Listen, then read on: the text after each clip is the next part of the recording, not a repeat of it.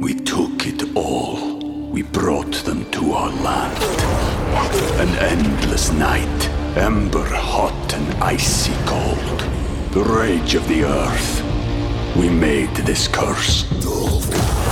Carved it in the blood on our backs. We did not see. We could not, but she did. And in the end... What will I become? Senua's Saga. Hellblade 2. Play it now with Game Pass.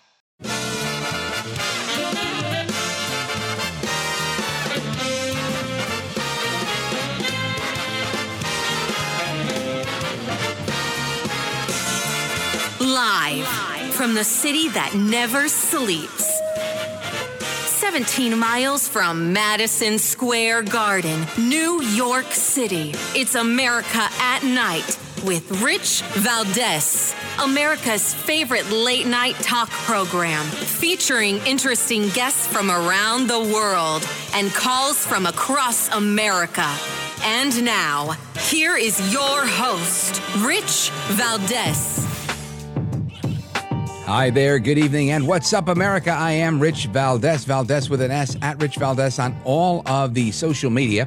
Our telephone number, if you want to join the conversation, is 833, the number 4, Valdez, my last name, and I'm hoping you'll join the conversation.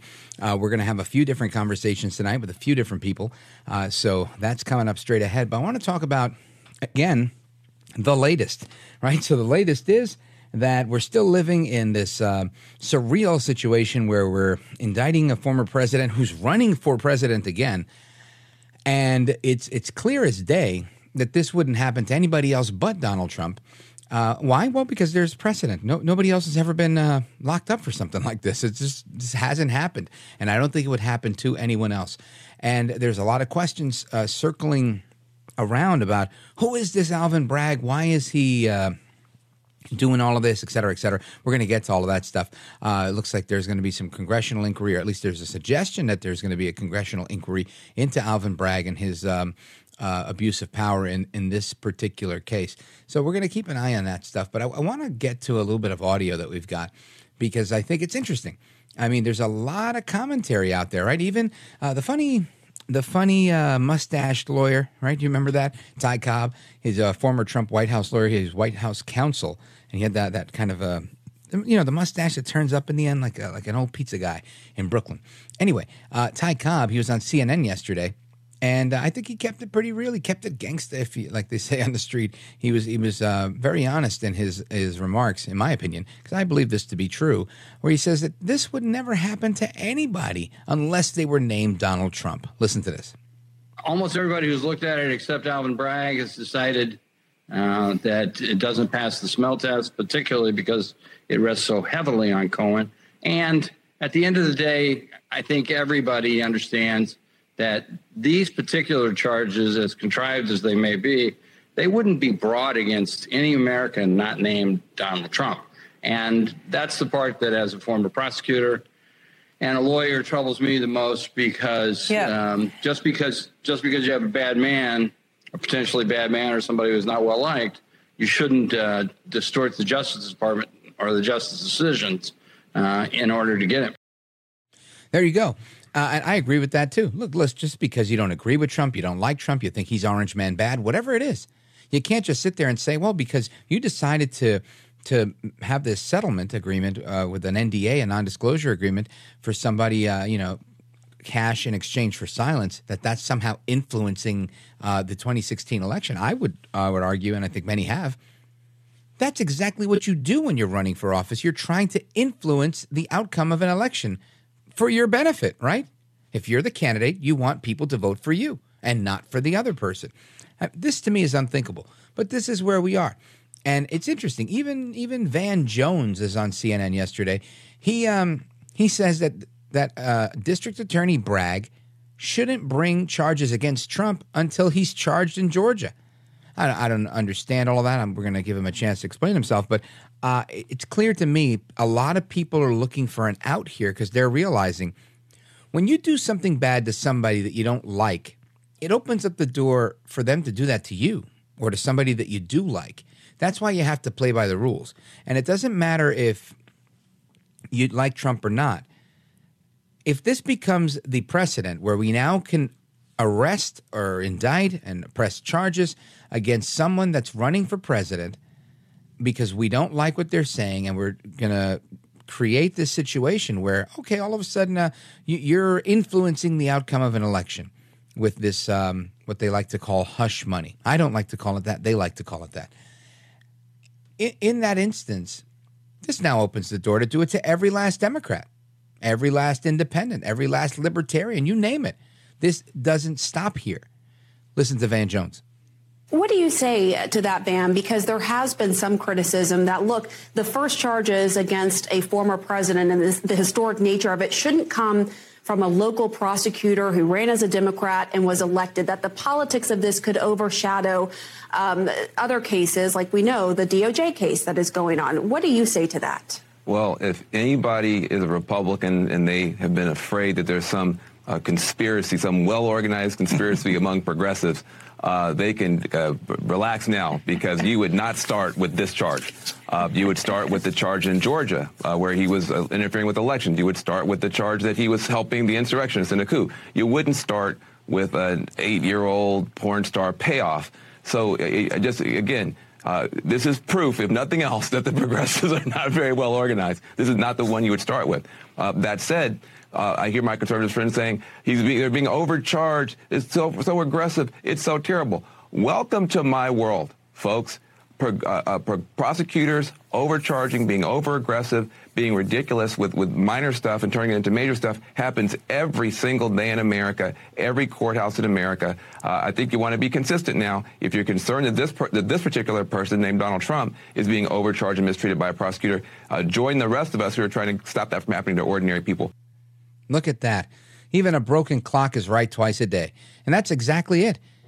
And he's taking it from the perspective as a prison reform advocate, which he is. But that's exactly the case. They're going to open the door to have malicious prosecution and political persecutions all over the place because they're doing this the wrong way, right? You want to get Trump, you got to get him on something that's legit. And guess what? I don't think he gives them much leeway for that, right? It's not like he's a huge criminal. He's a former president. He's got a big mouth. He says it like it is. None of that's illegal. And I think this is why they hang their hat on these things, and they create this hype with people that just don't like him. The media loves it. It becomes a frenzy. And a lot of the media don't like Trump, and they salivate on this. And I learned this, I've always known it, suspected it, but it became truth. Truth to me. On election night 2016, there was never a moment in my observing politics over the last 20 years that I saw the channels. I was flipping back and forth, Fox, CNN, MSNBC, cable news channels. And I remember I was sitting on my couch. Fox was blah, blah, blah, blah, blah, blah. When I got to MSNBC and I saw, in particular, who I remember was Cenk Uygur from the Young Turks, who was on their panel. And the look on his face, he was so distraught, so deflated. And I thought, oh my gosh, maybe he suffered some sort of like personal tragedy. But then I saw everybody had this face, and they realized the race had not been called for Trump, but it was going to be. And it was at that moment that they called Florida for Trump. And it was so genuine, the disdain on their face. And I realized, oh my gosh, these people they're mad. They're just mad. And I thought, my goodness, I didn't like it when Obama won. I didn't like it but I don't hang my hat on any politician, right? Life does continue to go on. We can deteriorate the fabric of our society and our country and our history, but we can also work hard to restore that and preserve that. So, I feel like life is what you make of it. But what I saw there was, man, these people were depressed. And it was from there that they began to say, I'm going to make it my life's purpose to make sure this never, ever happens again. Somebody that's an outsider will never beat the system again. And they haven't stopped since that day. And that's what this is all about. Anyway, we're going to connect with Alina Habba. She's one of President Trump's attorneys. Hopefully she's scheduled to be in the next segment, unless, there's some pending matters that are legal that prevent her from joining us. She should be here. The phone number is 833-4-VALDEZ. We'll be right back.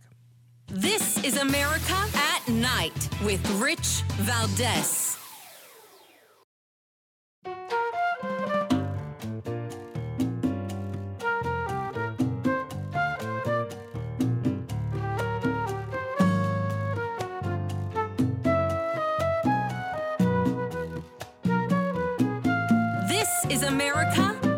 This is Night. This is Rich Valdez. I wanted to get those materials that I gave to the U.S. Attorney's Office and sat for a 2-hour interview with them back in 2019, after which, you may have noticed, the Southern District of New York didn't do any business with Michael Cohen. There's a reason for that. He's totally unreliable. That is Robert Costello. Bob Costello was attorney to Rudy Giuliani. He was an attorney in the Trump world. He was an attorney to Michael Cohen. And he himself is saying, not reliable. Now, of course, Michael Cohen is the disgraced former attorney of President Trump, who he's been indicted. He was convicted on lying and amongst other things. And now he's the star witness in the Alvin Bragg case. I want to bring in somebody who's up to speed on this and the Mar-a-Lago raid and everything else that's going on in Trump's world with respect to the legal woes. And that's Alina Habba. You can find her at Habba Law, and that's HABBA law.com, and she's on Twitter at Alina Habba. All right, Alina Habba, welcome. Thank you. Thanks for having me. Oh, it's my pleasure. So let's get your reaction initially to what you just heard Bob Costello say. I think. All right, I think we do we have her? All right. I don't think we have her just yet, or we lost her, because the deep state likes to get into these things. And when they start, they just don't stop. But in effect, yeah, it's the former lawyer for Michael Cohen. And he pretty much says, look, I turned things over, and this is not a reliable witness. So if his own lawyer's saying that, if that's the word on the street and we know he's a convicted felon, why is Alvin Bragg hanging his hat on this, Alina Habba? Because he's politically motivated. I think that's the answer.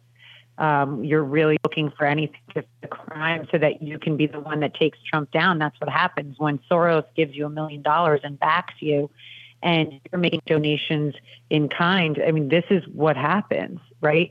So we're seeing something wrong with our justice system. I took my oath and I meant what I said when I said I would be an ethical attorney. I wouldn't let any bias come into court.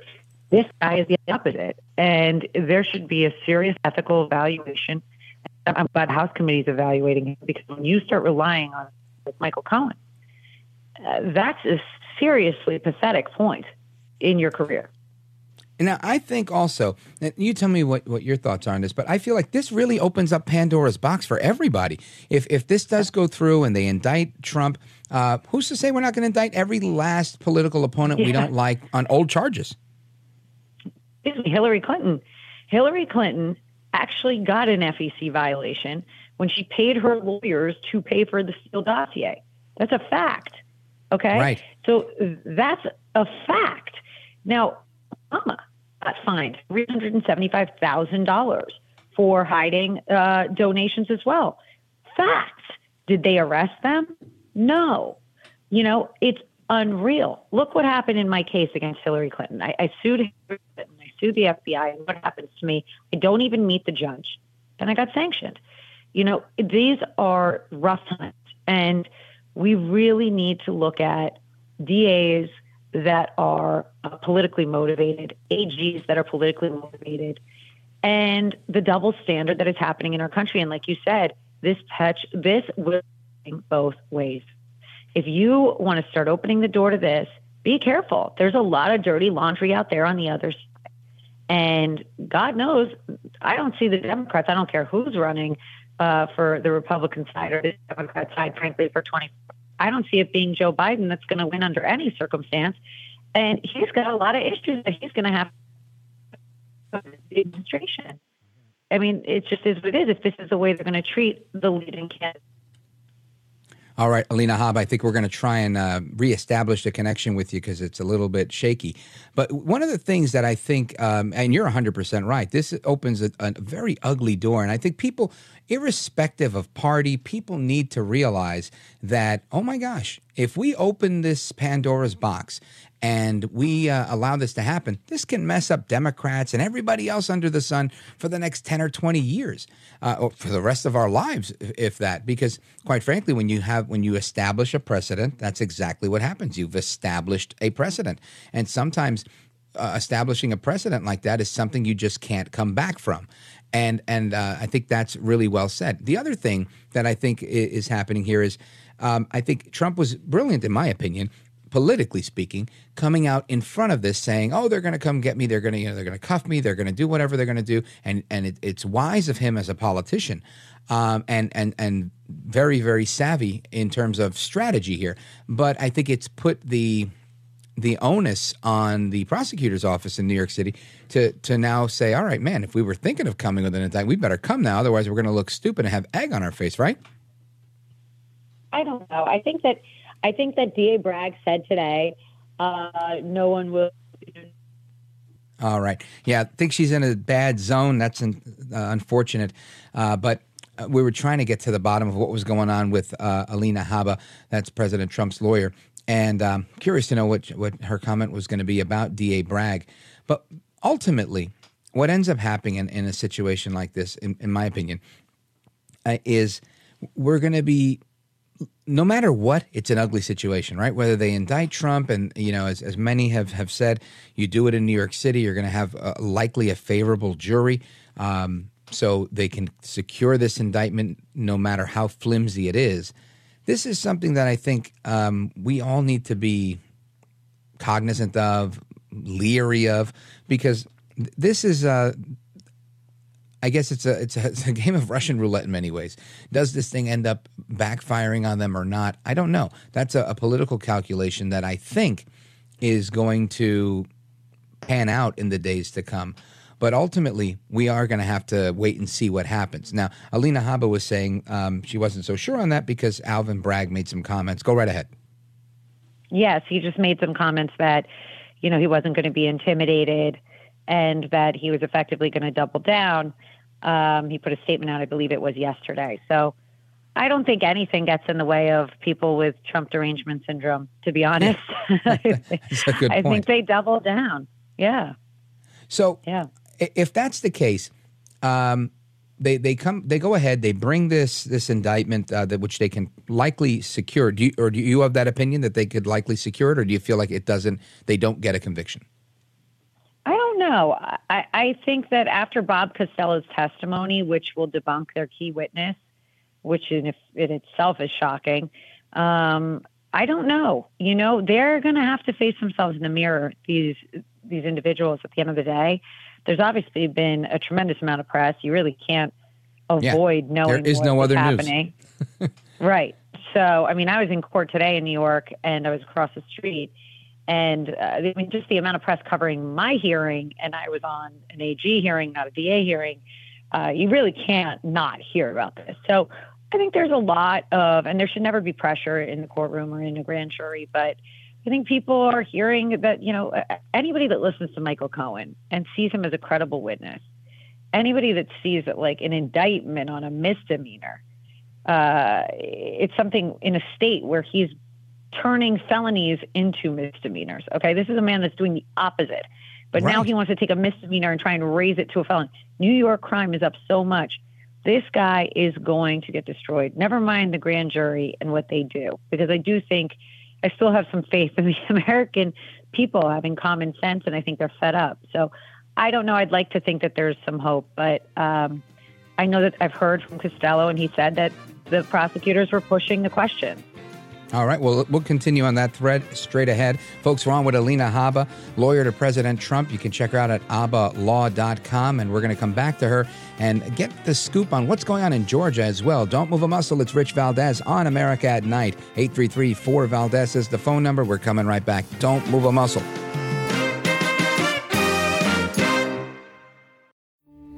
We took it all. We brought them to our land. An endless night, ember hot and icy cold. The rage of the earth. We made this curse.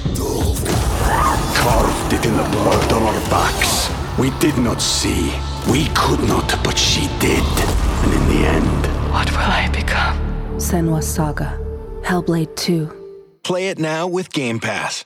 America starts the day with America in the Morning. Pending home sales numbers, they tanked in April, but there Hi, are I'm John Trout, your host for the latest news, politics, entertainment, business, and weather. High-octane action in the dust, a new film puts... Our staff of correspondents provide a fast-paced look at the world with specialized reports from where news happens. It's a bird, it's a plane, it's Amazon. Concise, accurate, and fresh each day. America in the Morning, the podcast, available wherever you listen.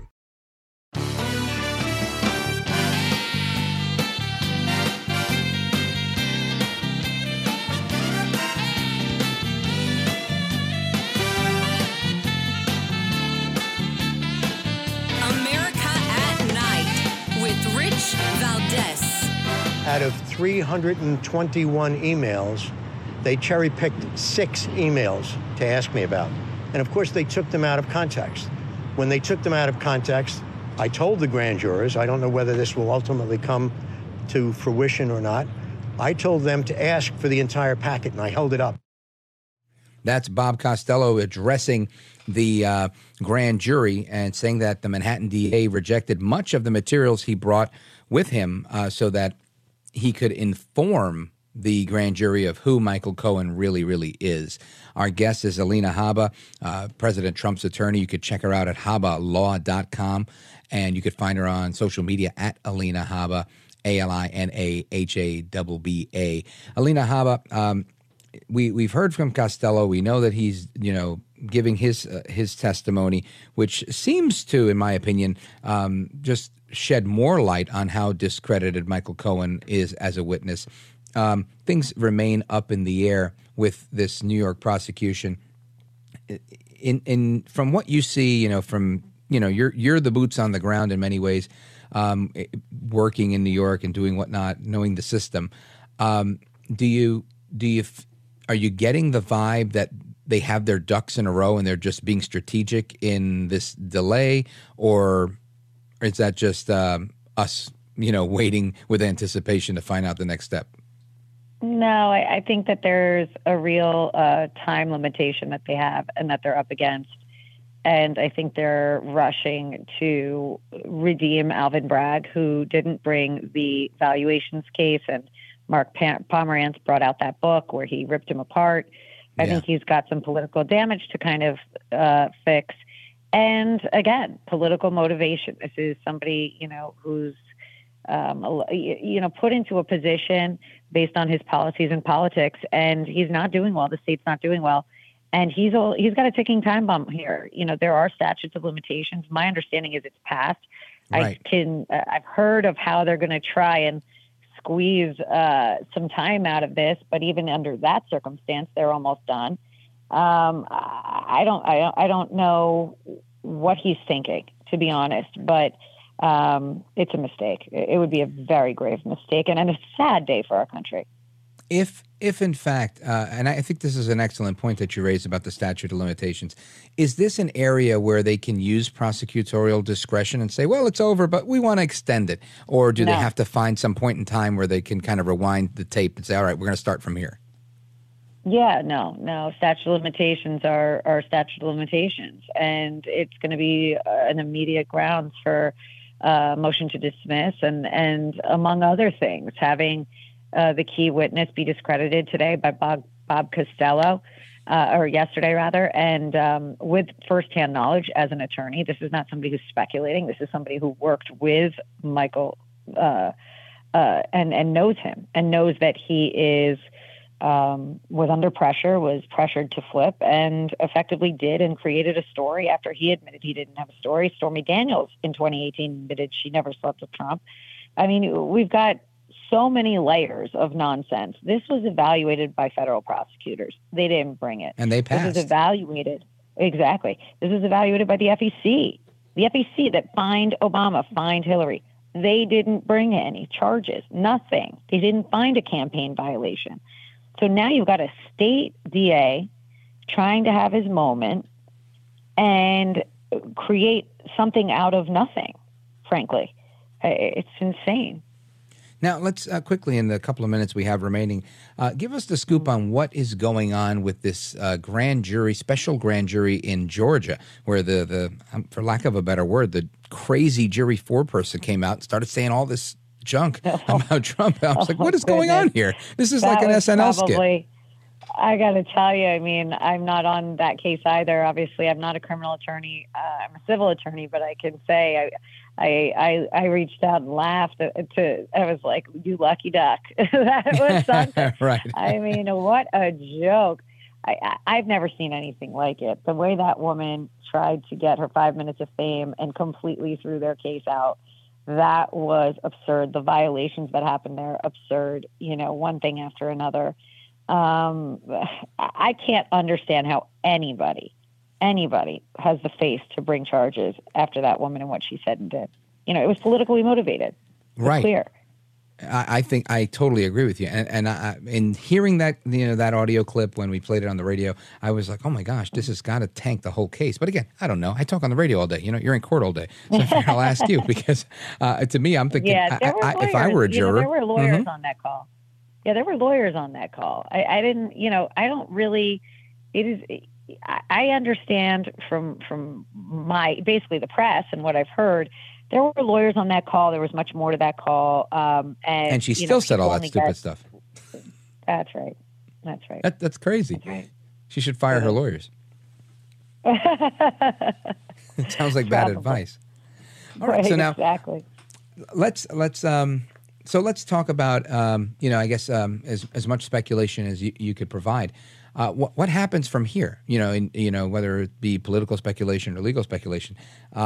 Moving forward for Trump. Well, first of all, not really much. This is a moment. It's like many moments that this man has endured. Right. He is running for presidency. Don't forget Russia hoax. It was Russia. Then it was, he got impeached twice, and he became more popular with the American people when they impeached him the first and the second time.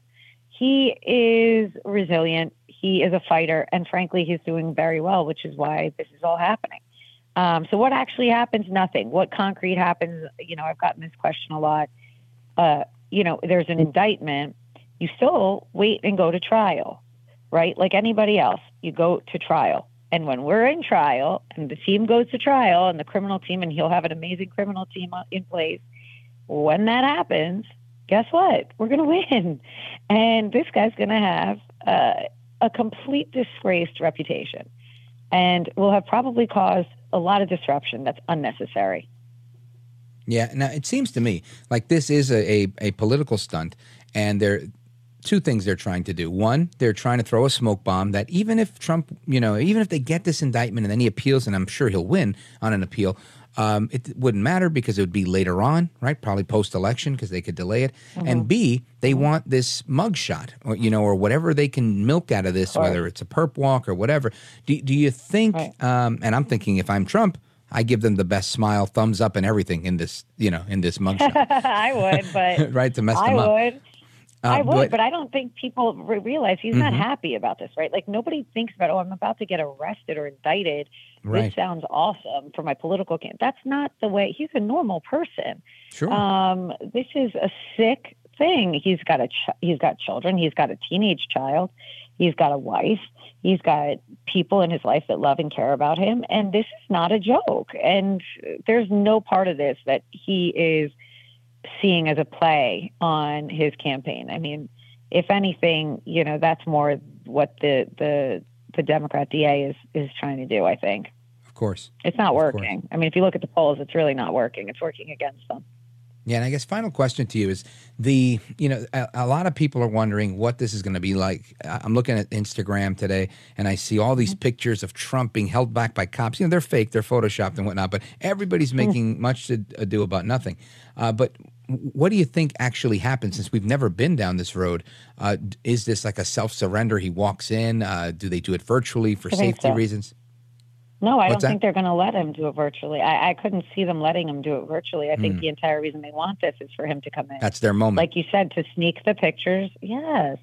so that people's image of Donald Trump gets distorted. But quite honestly, I don't know that it will. I think their image of the DA's office in New York is going to get distorted. And it's going to make people nervous about their Uncle Joe. And if this could happen to them, And their Uncle Sam as a whole. Well, exactly. We're already worried about Uncle Sam. But that's true. I mean, that's the reality of the situation. All right. Well, we'll leave it there. Alina Habba, check her out at habbalaw.com, habbalaw.com, at Alina Habba on social media. Alina, thank you for your time. I appreciate it. Hope to do it again soon. Me too. Thank you. Have a good night. You too. All right, folks, there's more to come straight ahead, and your phone calls. 833-4-VALDES, 833, the number 4, VALDES. We'll be right back. This is America at Night with Rich Valdez.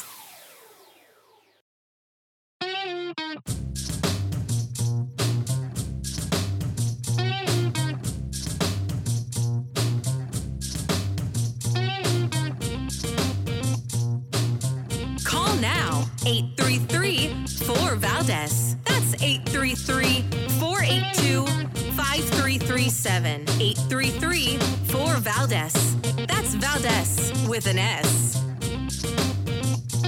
All right, America, welcome back. We're going to go to your calls, 833-4-VALDEZ. Let's go to Bowling Green, Kentucky, WKCT, and check in with Jim. What's up, Jim? You're on with Rich Valdez. Welcome. Good evening, Rich. How are you today? Wonderful, thanks. Yeah, your guest, she kind of addressed what I wanted to comment right at the very end is when our legal system gets compromised and there's prejudice, doesn't matter who it is. I mean, Donald Trump is the target right now, but what if it's me or you? Right. Somebody doesn't have unlimited funds and can't fight the government. There's probably a lot of people that's been prosecuted by a prejudiced legal system, no matter what their color is, because of funds. And we're in a world of hurt whenever you can't. Supposedly, we have justice for all. And you know it and I know it. That's a bunch of BS. Sadly, it seems to be the case every day more and more. It's becoming more evident. But, that's exactly what Van Jones was partially talking about when I played that clip from him earlier. He was saying, look, we go through a lot of work to make sure people aren't overcharged. And he was saying whether it's overcharging Trump or overcharging, somebody else, we don't want to overcharge people in the criminal justice system. And he's right. And when you're taking something that anybody else, several people have mentioned it on this program, that the SEC, the Securities Exchange Commission, the FEC, the Federal Elections Commission, fined Hillary Clinton for her involvement in paying lawyers in order to get the Steele dossier, which is in effect the same crime, and nothing happened, right? There was no prosecution, not a local one, not a federal one, and nobody did anything. All that they had to do was pay a fine, and that was the extent of that. And because that was for the intent of influencing an election, right? That's the whole point here. The interesting thing here is both the Department of Justice, as Alina Habba pointed out, have agreed to not prosecute this, not because they were doing anybody a favor, because they thought there was no case. And the same thing happened with the FEC. They're saying they don't even want to do it, that there's not even worthy of putting a fine on this because it, in effect, had nothing to do with the actual running for president, but had to do with him and his personal life and given the amount of time and years that have passed. So everybody took a pass on this except for Alvin Bragg. And as I understand it, I think early on he didn't want to do it, but there was pressure coming in. So they said, all right, let's do it. And I don't know where that leaves us, but it puts us in a position where now we have to wait. We have to wait and see what's going on. But you're right. This is systemically, to use their word, chipping away at the fabric and the foundation of American jurisprudence.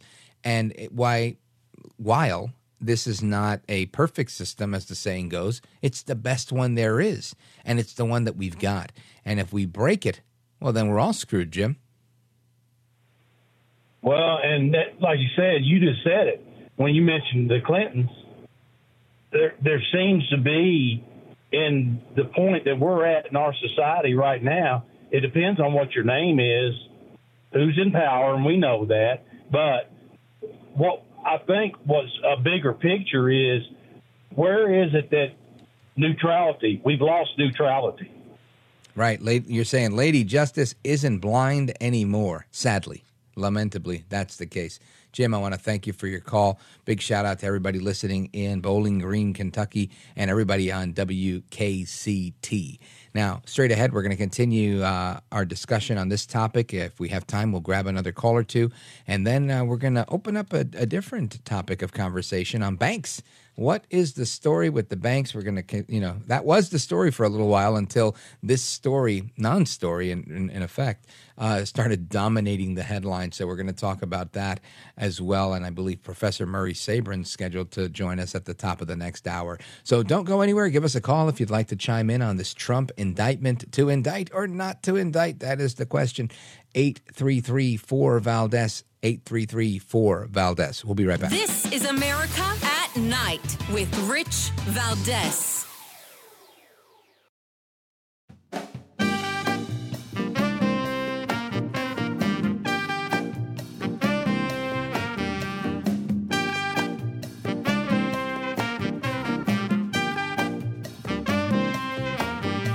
America at Night with Rich Valdez. All right, America, welcome back. Rich Valdez, Valdez with an S, at Rich Valdez on all of these social media. 833-4-VALDEZ is the phone number, 833-4-VALDEZ. Let's go to Greenwood, South Carolina, WCRS. Chuck, go for it, brother. You're on with Rich Valdez. Welcome. Yes, sir. This is the first time I talked to you. I used to talk to Jim Bohannon on the station. I just want to say as calmly as I can that Lady Justice, about what you said about Lady Justice, is not blind about what a horrible precedent this will set if Trump's indicted and what it'll do for his campaign and yada, yada. And if justice was as it should be, he'd already be in jail. And how so? What would he be in jail for? For the charges that are going to come against him, and they may not even. Well, just name one charge. Chuck, take a deep breath. All right, listen. What is the charge that we would imprison Trump for? Well, they're going to get him in there on the Stormy Daniels issue, but they got a whole host that's of this stuff issue they're going to bring up on him. Well, let's take them one by one, right? We got a 3-hour show here. So you're saying Stormy Daniels, which is what we're doing now, right? The Stormy Daniels issue. Stormy Daniels herself said that she never had sex with Trump, right? That was all propaganda pre-campaign. She's admitted to that several years ago. This is a very old story. So they're saying that him paying her off to shut up and not make a big deal about it is somehow influencing and interfering in an election. It seems like you agree. And they're trying to bring a charge, not even put him in jail, just they're trying to bring a charge, and it seems like it's not working. So if what you're saying is true and that's accurate, then everything's going the way it's supposed to go because they're trying to put him in jail, right? Right. What I'm saying is the wheels are turning too slowly, and that's all in favor of him because they're hoping that the statute of limitations will run out. And when he made that statement about that he'd probably be arrested Tuesday, he didn't have any more idea than the man on the moon if he was going to be arrested Tuesday. He just said that to get all this base stirred up again and get ready. Well, hang on, Chuck. Let me just jump in. While there may be an argument that could be made there, let's play this out. So if you're saying Trump is waiting for the statute of limitations to run out so he doesn't go to jail, it would be the dumbest thing in the world to say they're going to come and lock me up on Tuesday to try and speed up the clock and try and get the prosecutors to prosecute him even faster. If anything, he should be trying to hit the brakes, right? That was Chuck. What he was saying. What he was saying was, it's time to circle the wagons, folks. We're under attack again, just like January the 6th when he stirred all that up. Well, what makes you think he stirred that up? He didn't walk down to the Capitol. He didn't walk down to the Capitol, but he told them to fight and never give up. And he didn't lead the charge, but he's the one that got them all stirred up and sent them up and to get them to do it. And anyway, I think he's dirty. I mean, I do vote Democrat. I'm not a liberal, but we've had some good Republican presidents, but I think he was crooked all the way. And he's got some campaign contributions Well, let's talk about those. We don't have a lot of time. What's the story with the campaign contributions? There's supposed to be an issue of thousands of dollars of campaign contributions that illegal campaign contributions that's going to be brought up against him. Also, if this was Chuck, it seems like you're getting information from people that don't like Trump, and you're believing it as kind of as reality. My advice to you would be, when you hear something about Trump, you take a minute, you look at what the laws are, look up the statutes, take an hour, and really look through this, because you're getting out of breath, you're getting hot and heavy, and it's really not that serious. Nothing that they've accused Trump of doing, he hasn't even done, right? They haven't been able to indict him on anything. It's not because he's the Teflon Don. It's because he's innocent, and they're just trying to sully his name. Anyway, thanks, Chuck. I appreciate the call. I enjoyed the exchange. Let's do it again. Up next, Murray Sabrin on banks. Are you into weird, spooky, and strange history? Horrifying History tells you about the side of history that people don't normally talk about. We tell the tales of haunted places, infamous true crimes, unsolved mysteries, the paranormal, and then we look to history to see where the truth actually lies. Want to get spooky with us? Horrifying History, part of the Believe Network. Just search BLEAV on YouTube or wherever you listen.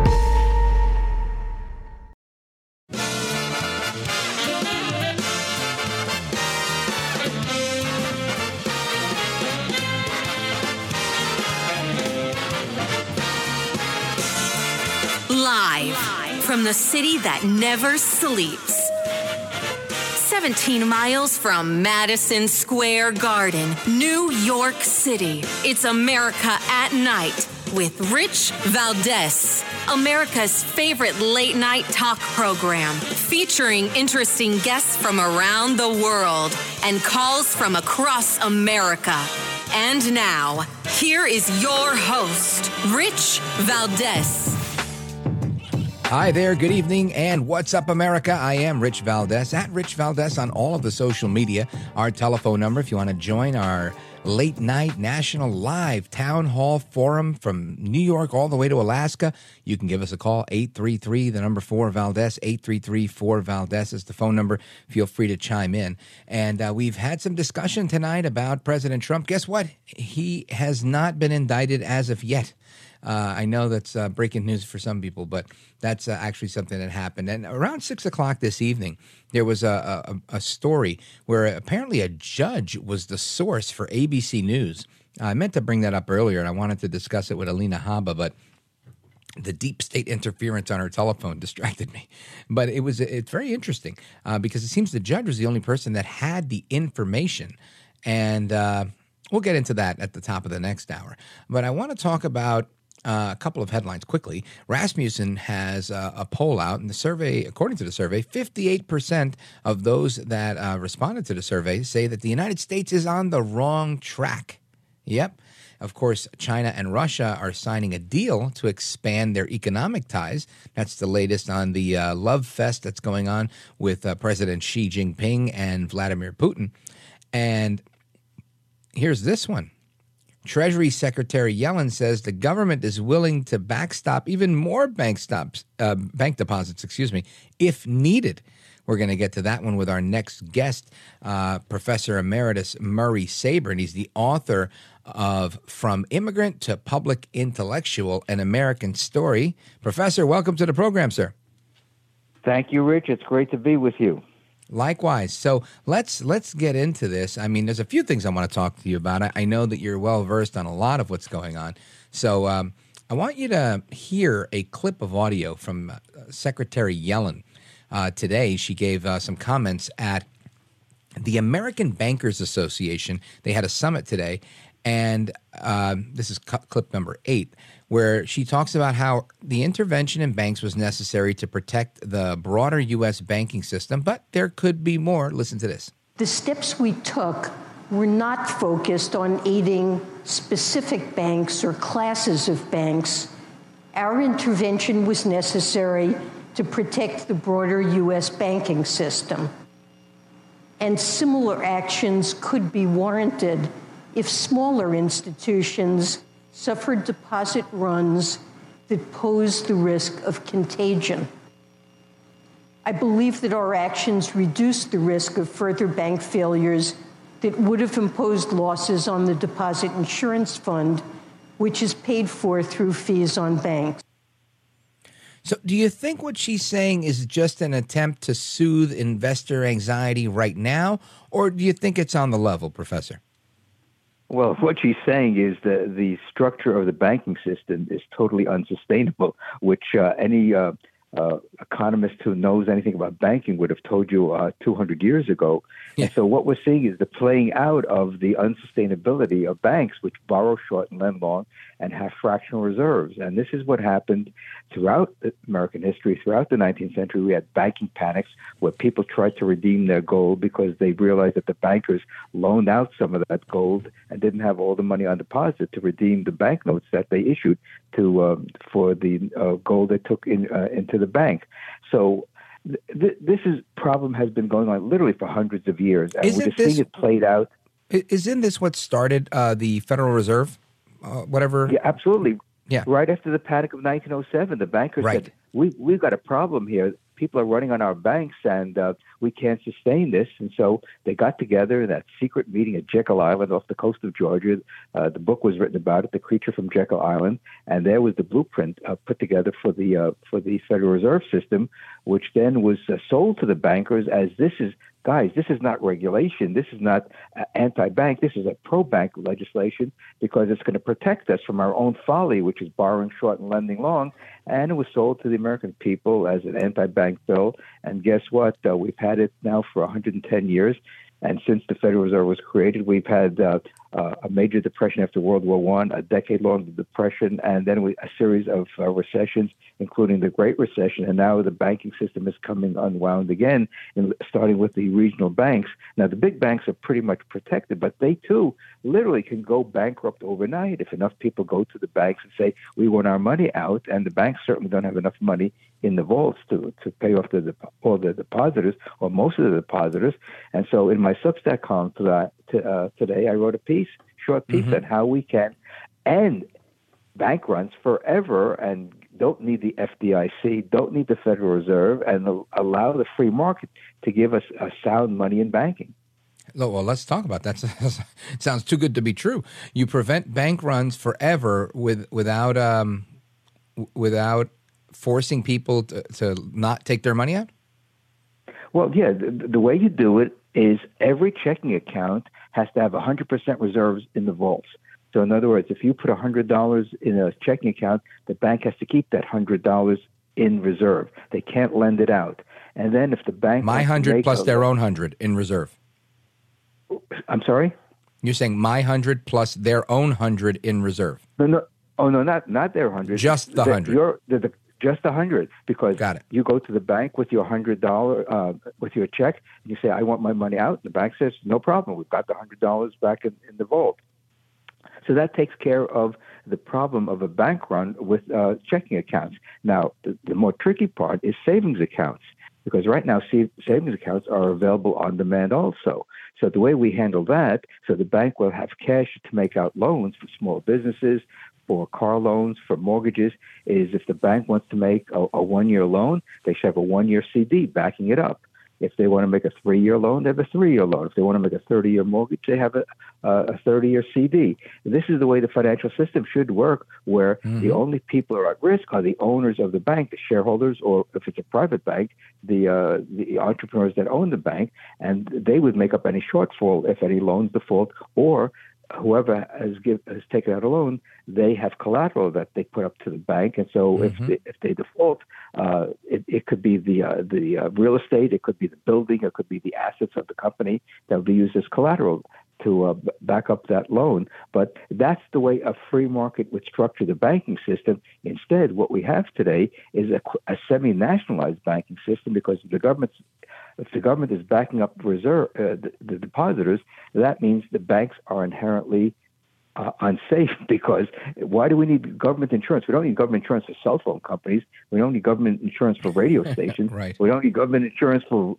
retailers. Retailers have come and gone. Airlines have come and gone. And that's the way the free market works. If you don't satisfy consumers, you go under. If you satisfy consumers, you can make rules of money. That makes so much sense, and that's exactly why it's problematic, because the bankers would hate that. Right, the fact that they have to cover all that money means I can't use everybody else's money to make money overnight or on these short-term deals or whatever it is they do when they're lending. And exactly like you said, and that's banking in a nutshell, right? That's how they do their. It's like insurance companies. They're in the business of making money, and I could see how they would resist that and buy themselves many a politician to make sure that would never happen. Do you think something like that actually has that type of common sense approach? Would the kind of the way you and I have to live our lives and everybody else? Do you think that has a potential for becoming something that would ever be adopted? Well, if enough people understood banking the way it should be structured rather than the way it is structured, because we're going to have these banking crises forever now, because the way banks operate with fractional reserves and the Federal Reserve creating money out of thin air. We can't create money. If we do, we're a counterfeiter. But the Fed is effectively our legal counterfeiter, because they have a legal monopoly of creating money, which causes the business cycle, the ups and downs of the economy. And so, I've written about it extensively for the past half century, and now I'm doing a major tour on radio and TV in order to get the message out so people understand that Washington is not our friend. They caused the problem. They're the arsonist, and then they try to tell us that they try to sell us fire insurance. Yeah, Professor Murray Sabrin, Ronald Reagan once said, government isn't the answer to the problem. Government is the problem. Folks, we're on with Professor Murray Sabrin. He is the author of the book, From Immigrant to Public Intellectual, An American Story. We're going to continue with him straight ahead. Don't go anywhere. I'm Rich Valdez. This is America at Night with Rich Valdez.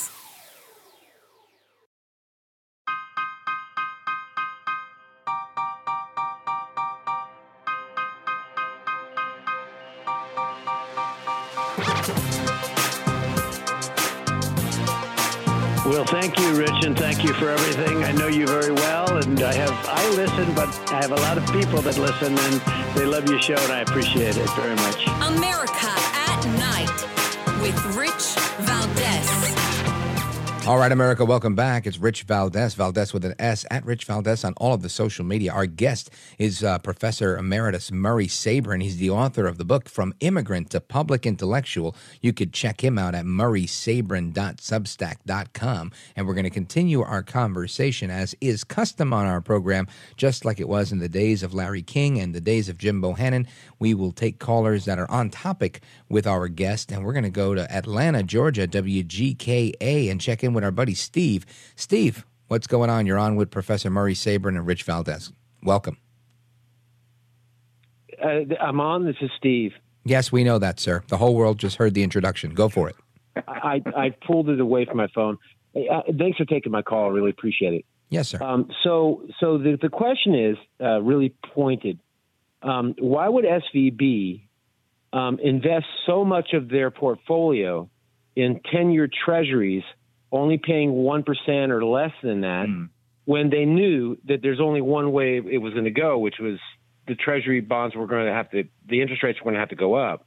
That's the one really main question. Did somebody make them do that? Thank you, Steve. Professor?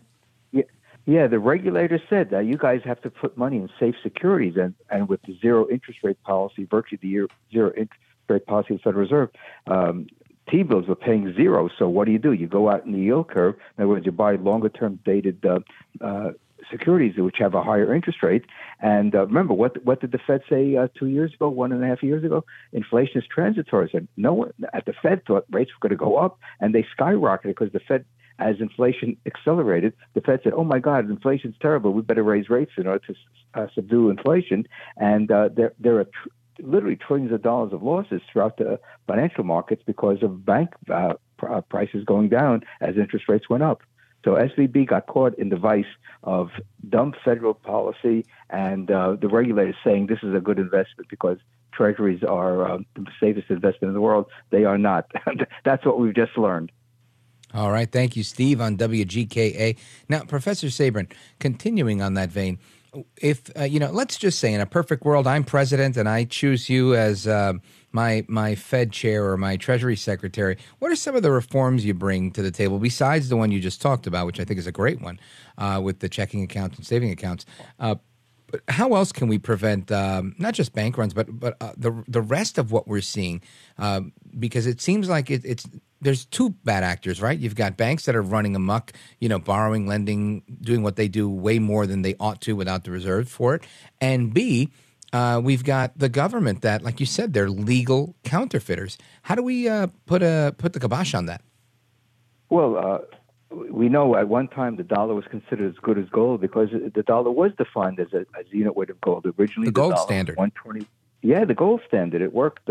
It wasn't perfect. It wasn't a 100% gold standard that I advocate and some other economists advocate, where every dollar has to be backed by some amount of gold. Remember, gold is money. Paper are claims to money, just as checking accounts are claims to the real thing in the banks. So we have to go back to a system where the Federal Reserve cannot inflate, that they have to maintain the integrity of the dollar, and the Fed should not be manipulating interest rates. Interest rates should be set by savers and lenders, borrowers in the marketplace. And so we have several reforms.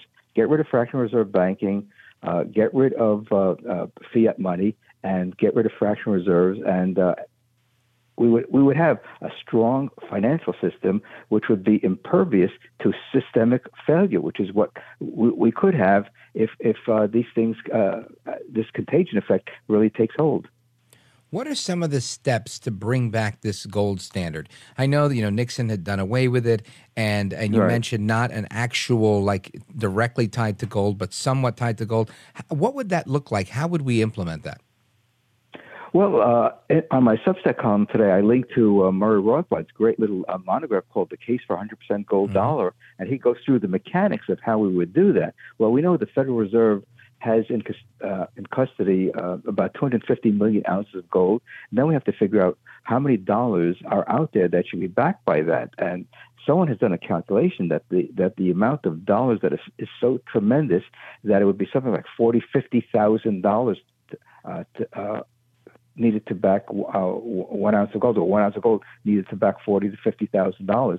So this is the problem we have. We have this incredible overhang of dollars that have been created the last 110 years, while the supply of gold has stayed stable since 1971, when Nixon closed the gold window. So we have a real problem in this country, technically, to get back, but it can be done. Other countries have done it, and so the next president should do, because Biden's certainly not going to do it, is call for a commission to say we are going to return to the original intent of the founding fathers of giving us a dollar as good as gold. And that's the mantra, and that's the charge that the next president should do for the top economists who understand gold, money, and banking.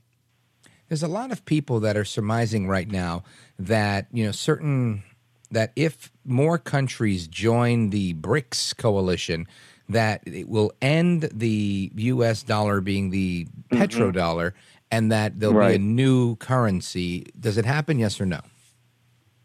It could happen because, very simply, countries around the world do not like what the U.S. foreign policy is, do not like the U.S. government bullying them in the international trade area. And so the Chinese are sitting with, $1 trillion of U.S. Treasury debt. They want to make sure, they want to see the yuan become more popular in international trade. And a lot of countries really don't like being under the U.S. dollar rule, because if the U.S. dollar was backed by gold, then there'd be no problem. The dollar would just be another entity that could be exchanged for gold, and gold would be the premier money. So if the U.S. government wants to make sure that the dollar is accepted around the world, it should make it convertible into gold. I agree 100%. All right, Professor, let's let everybody know. I know you've mentioned your Substack, and let me remind everybody it's Murray Sabrin, Murray, M-U-R-R-A-Y, Sabrin, SABRIN.substack.com. How else can people keep in touch with you and follow the work you're doing, sir? Well, that's the best way because I write twice a week, and I'll be writing about the economy mostly. We're coming up to a presidential election year, so I'll be writing a little bit about what's going on there. I have all my books on Amazon. The 4 books I've written since I retired 3 years ago. And it's about the Federal Reserve. It's about the boom-bust cycle and 2 books on healthcare, which is a whole nother topic. We have a $4 trillion healthcare bill in this country, and I think we can get it down to $2 trillion, which would free up tons of money to do things that would make the economy so much stronger and better for the average American family.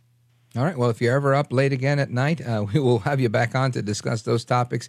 Folks, check out Professor Murray Sabrin, murraysabrin.substack.com. Professor, thanks for joining us tonight. I appreciate it. Thanks, Rich. Appreciate it. You bet. All right, folks, there is more to come straight ahead. We're going to talk about why parents aren't qualified to decide how their kids get educated. Yeah, you listen to this one Congresswoman and everybody that agrees with her. More to come on that topic straight ahead. I'm Rich Valdez. It's America at Night.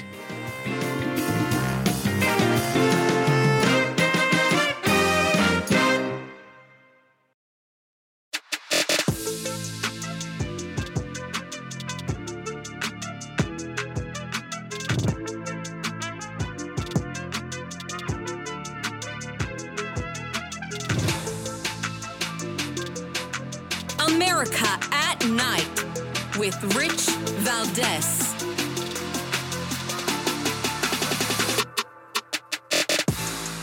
All right, America, welcome back. Rich Valdez, Valdez with an S. If you have any questions on school choice, that's our topic for the next half hour.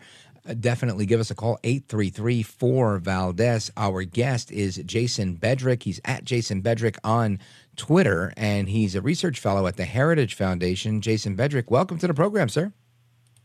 Thank you so much for having me. You bet. Now, I want to start this off because the reason I wanted to have this discussion about a lot of things is because of Congresswoman Linda Glaze's commentary that really rubbed me the wrong way, and I want you to hear it. I want to get your reaction to it. Listen to this. I see access as a problem. I see parents being able to direct their child's education, and they are already in the lower 25 percentile, meaning a lot of those parents did not finish high school and could not finish their own education.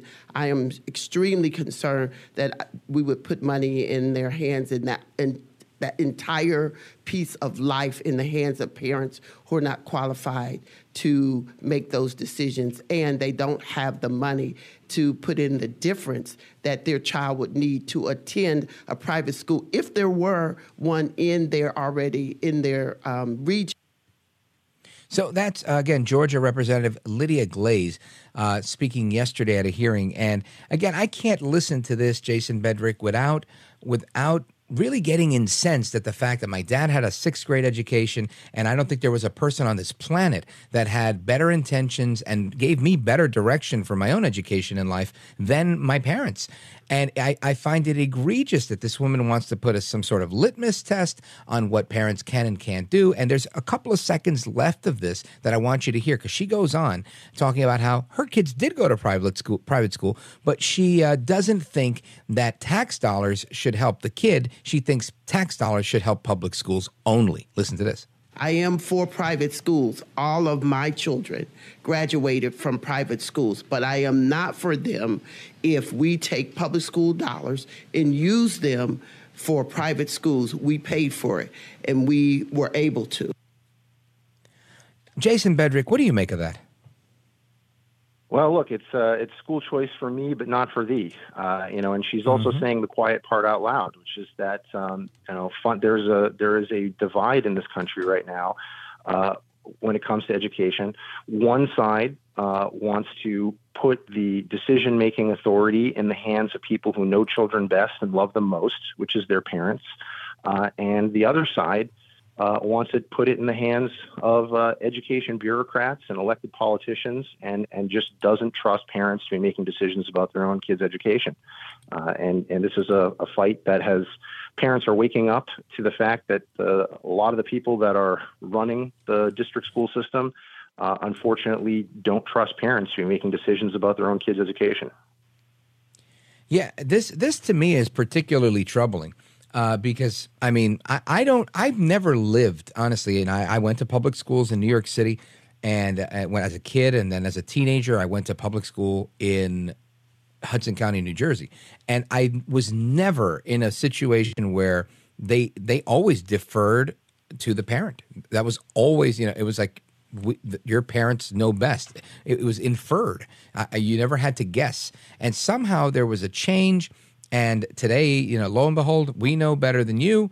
And it just seems so odd to me that this is again, it's odd to me in the sense that I'm looking at it in an altruistic manner.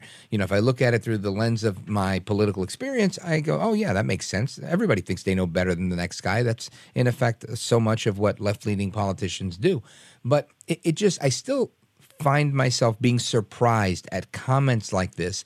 And I know that I become angered, but I wonder if other parents, are they hearing it? Do they get angry? What's your experience when you're on the ground as an advocate for education and school choice in particular? What's your assessment of how parents receive this type of rhetoric? Oh yeah, no, they don't like it at all, and this is one of the reasons that we've seen a spike in school choice legislation and the highest levels of support for school choice policies ever within the last 2 years. It really started, I would say, with COVID. Not so much COVID, but the response of schools to COVID, shutting down, staying closed down far longer than was necessary.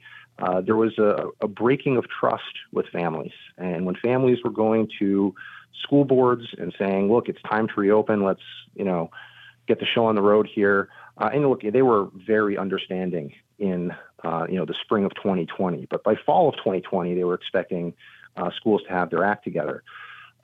And when they got there, they realized that what they had thought of as their neighborhood school that was accountable to them was actually in the thrall of special interests that were in the system. And so even when the school systems opened back up, a lot of families were, keeping an eye on what was going on. They also got a glimpse of what was going on in the classroom through Zoom school, and very often didn't like what they saw, whether it was the low quality of the instruction or especially the politicization of the classroom. There's this older idea of education that we're going to teach kids to read and write and think critically and understand the history of this country and history of the world and these sorts of things, prepare them to be a good citizen, prepare them to be good workers and good people. But there's a newer version. Yeah. That's amazing. That's considered version. Old.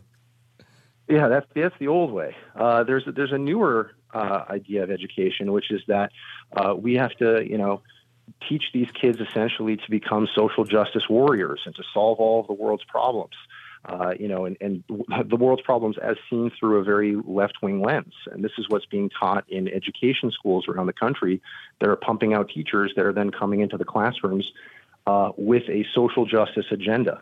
That's why when you walk into these classrooms and you see BLM flags and rainbow flags, and they're asking children, which pronouns they want to use and which pronouns do you want us to use when we're talking to your parents. All these sorts of things. Parents started seeing all this and saying, "Whoa, wait a second! This is not what I signed up for. This is not the education I got when I was going to public school as a kid, and this is not what I want for my own kids." And so when parents would then go to the school board and raise concerns and hit a brick wall, they started to turn to the state legislature. And eventually, I was speaking to a legislator in Iowa not too long ago when they just passed a school choice bill.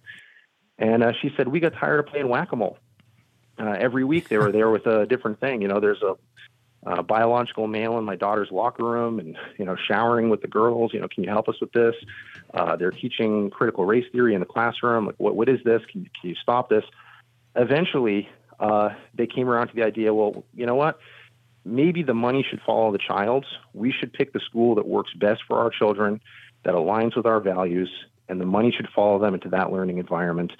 And that gives you, an immediate escape hatch if your school is sort of going off the rails, and B, if you want to stay in your school and you show up at that school board hearing and they know that if you aren't satisfied, you'll leave and take your money with you, your negotiating power is much greater. You've got a lot more leverage, and they're going to have to listen to you. So school choice both helps parents leave and also helps parents stay. Extremely well put. Jason Bedrick from the Heritage Foundation is our guest. Straight ahead, we're going to discuss what an ESA is, an education savings account. And that's, in effect, what Representative Linda Glaze was talking about. And I'm actually, I never do this, but I'm going to replay that audio when we come back because I want you to hear it as Jason Bedrick explains the importance of ESAs and how they help people to, in reality, in my opinion, this has always been like the modern day civil rights issue. If you want to make something of yourself, if you want to, if you want a fair shot, education's the equalizer here, right? Once everybody's smart, everybody has a skill, everybody's learned something, you're competitive again. You're not competitive if you don't know. And to me, that's the most important part. Don't hold somebody hostage because of, where they live in a bad neighborhood, et cetera. So we're going to get to that and why ESAs and school choice are so important. But everything you just mentioned to me is critical. How wokeness is creeping its way into, forget creeping its way, it's running rampant, right? Especially in teacher education colleges. And I'm glad that you highlighted that because that's a big part of it. And that goes into the political aspect and the social activism component of that's in effect what many people who are teachers are now doing is they are social activists and they're creating more social activists rather than just well-informed citizens. So we're going to continue that conversation straight ahead with Jason Bedrick from the Heritage Foundation. If you want to ask a question or join the conversation, 833, the number 4 Valdez, 833-4 Valdez, or chime in online at Rich Valdez with an S on all the social media. We're coming right back. This is America at Night with Rich Valdez.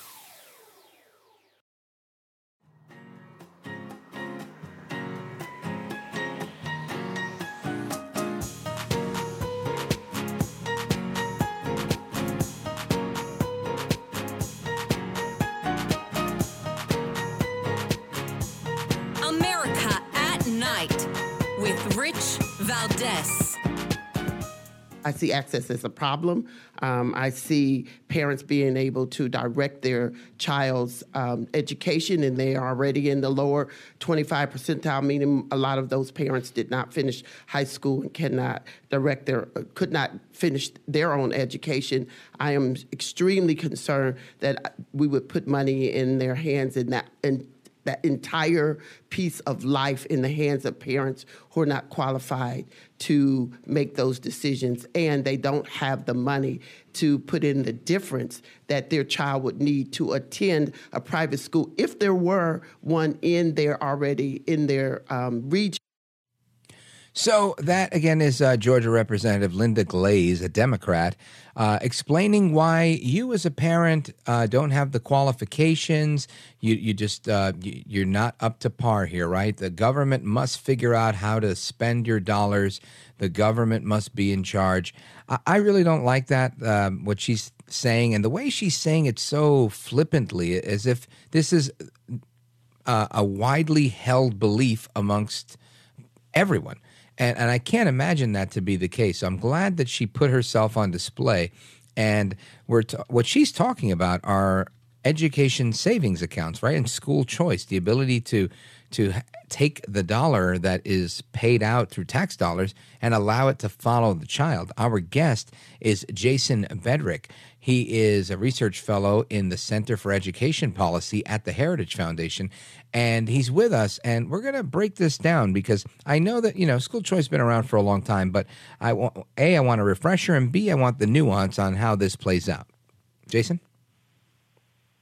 Sure. So with an education savings account, like you said, the money follows the child. So usually it's about 90% of the state's per pupil funding, and it can be used for a wide variety of educational expenses. So just to be clear, we're not talking here about a college savings account. This is for K through 12, and parents can use the money for things like private school tuition, tutoring, textbooks, homeschool curricula, online learning, special needs therapy, and more. So it really empowers families with the freedom and flexibility to customize their children's education. And let me just add a little piece of that, right? Everybody hates paying tax. And, I owned a home in Nutley, New Jersey. Taxes were really high there. And I remember, I had little kids, and they did go to public school.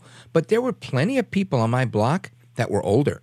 There was a widowed woman, and everybody was paying so that my kids could go to school, so that every kid in that town could go to school, right? School taxes, everybody's paying them.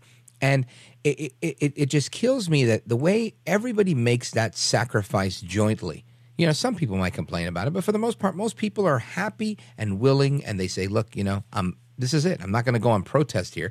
We're going to pay school taxes because they want the betterment of society at large. And school choice to me is a natural extension of that same goodwill where people can go ahead and trust that we're getting the best trained people, the best trained students moving forward.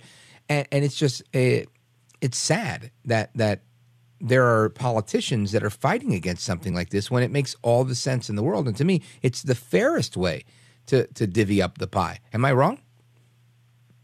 No, I think you're 100% correct. And look, the promise of the public education system is that every child is supposed to have access to a high-quality education that meets his or her needs. And that's a noble goal. The only thing is there's no one school that's going to best meet the needs of all the kids who just happen to live nearby. Lots of kids, I've got twins myself who have very different interests and aptitudes. They do both go to the same school, but I've met lots of families who've got children that are in multiple different schools based on, one child, does really well in a traditional classroom, another child doesn't, works better in a more of a Montessori style, student-directed environment. The people are confusing public education with the public school system, and they're not the same thing. It would be much better to focus on the individual needs of individual children. Let parents choose the learning environment that best meets their individual learning needs and have the money follow the child. Outstanding. I want you to pause right there. We're going to take a quick break, come back. We've got a couple of people who have questions for you before we wrap up, so we're going to get to that as well. Don't move a muscle. It's America at Night. Our guest, Jason Bedrick from Heritage. This is America at Night with Rich Valdez.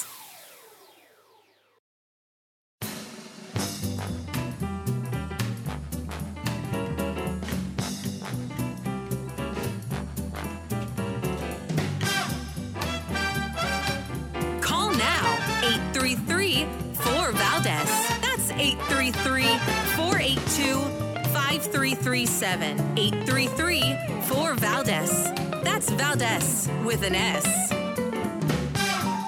All right, America, welcome back. We're going to go to this call very quickly. Doug, Avon, Minnesota, KNST. Minnesota just passed a bill. Tell us about that quickly with our guest, Jason Bedrick. Go right ahead. You're right. Doug? Minnesota did just pass a bill. Yes. Can you hear me? Yes, go for it. We did just pass a bill. Every school kid in K through 12 is going to get free lunch regardless of parental income. My question is, every year we have Stuff the Bus rallies, buy all these supplies for the school kids. The poor teachers are paying for all these supplies personally out of their own pockets. My question for your guest is there or should there be a national clearinghouse to make every school district in America accountable for every dollar spent on where it goes, where it came from? Did it go to the students? Did it go to the supplies? Where did it go? Thank you, Doug. Jason Bedrick, go right ahead. Yeah, that's a great question, Doug. I wouldn't do a national clearinghouse. I'm skeptical of federal mandates, which always seem to have mission creep. But certainly at the state level, I think it's very important that we have transparency and accountability when it comes to public spending of public dollars, and also that not just where the dollars are going, but what's being taught in the classroom. It's very important that parents know exactly what their children are learning in school.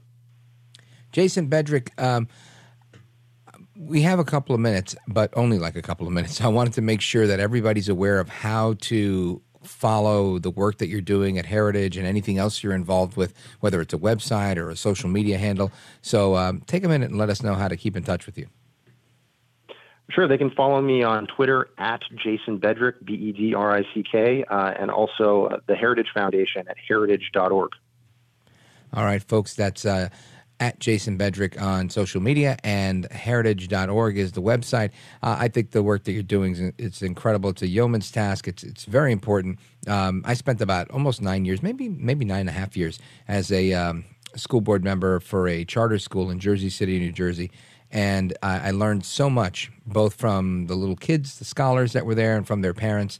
And it's so important. And there's such a difference that's made, in my opinion, when you allow people to do what they feel is right for them. Because ultimately, they're the best leader of their own lives. So I think this work, especially in school choice, is outstanding. So thank you. Well, thank you so much. And look, if I could leave your listeners with one last message, it's this. There are school choice bills going through state legislatures around the country. Texas is hearing Senate Bill 8 tomorrow to create an education savings account. What you were talking about was in Georgia. That's a bill that's to create a new ESA. Florida is expanding theirs to all students. Indiana, New Hampshire. The thing is, though, there is an army of lobbyists paid to fight against this. And if state legislators are not hearing from their constituents and they're only hearing from the lobbyists, it's like their constituents don't exist. So if you want more freedom and flexibility when it comes to how your child is educated, you need to let your legislator know. All right. People need to get involved at the political level because ultimately it'll hurt everybody if you don't. Jason Bedrick, Research Fellow at the Heritage Foundation. Thank you, sir. I appreciate it. Thank you. You bet. All right, folks, more to come straight ahead. It's Open Phone America. That's where you chime in. 833-4-VALDEZ is the phone number. 833, the number 4-VALDEZ, or at Rich Valdez with an S on all the social media. Open Phone America starts right now. Don't move a muscle.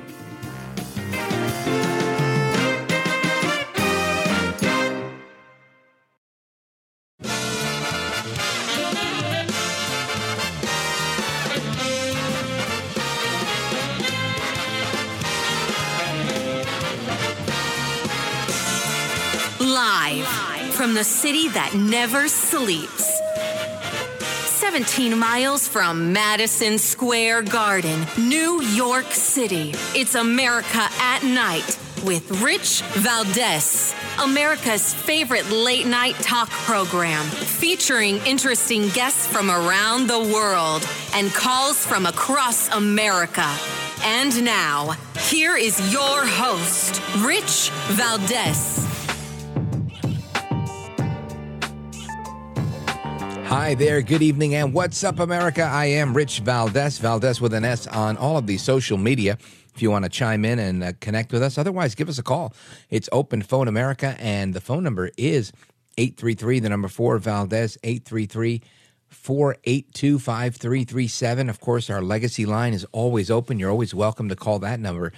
And we've had some interesting discussion this evening, and just wanted to make a side note. I realize that some of you are listening to this program live, and if you're listening live, it's actually tomorrow, right? It's 7 minutes after midnight.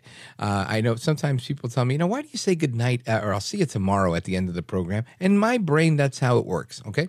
And I realized that, I could say at the end of the last segment, I could say, all right, see you tomorrow, and then come back and be clever about it and be like, all right, it's, top of the morning to you. But this isn't really morning radio, right? Even though this is the beginning of the wee hours of the morning.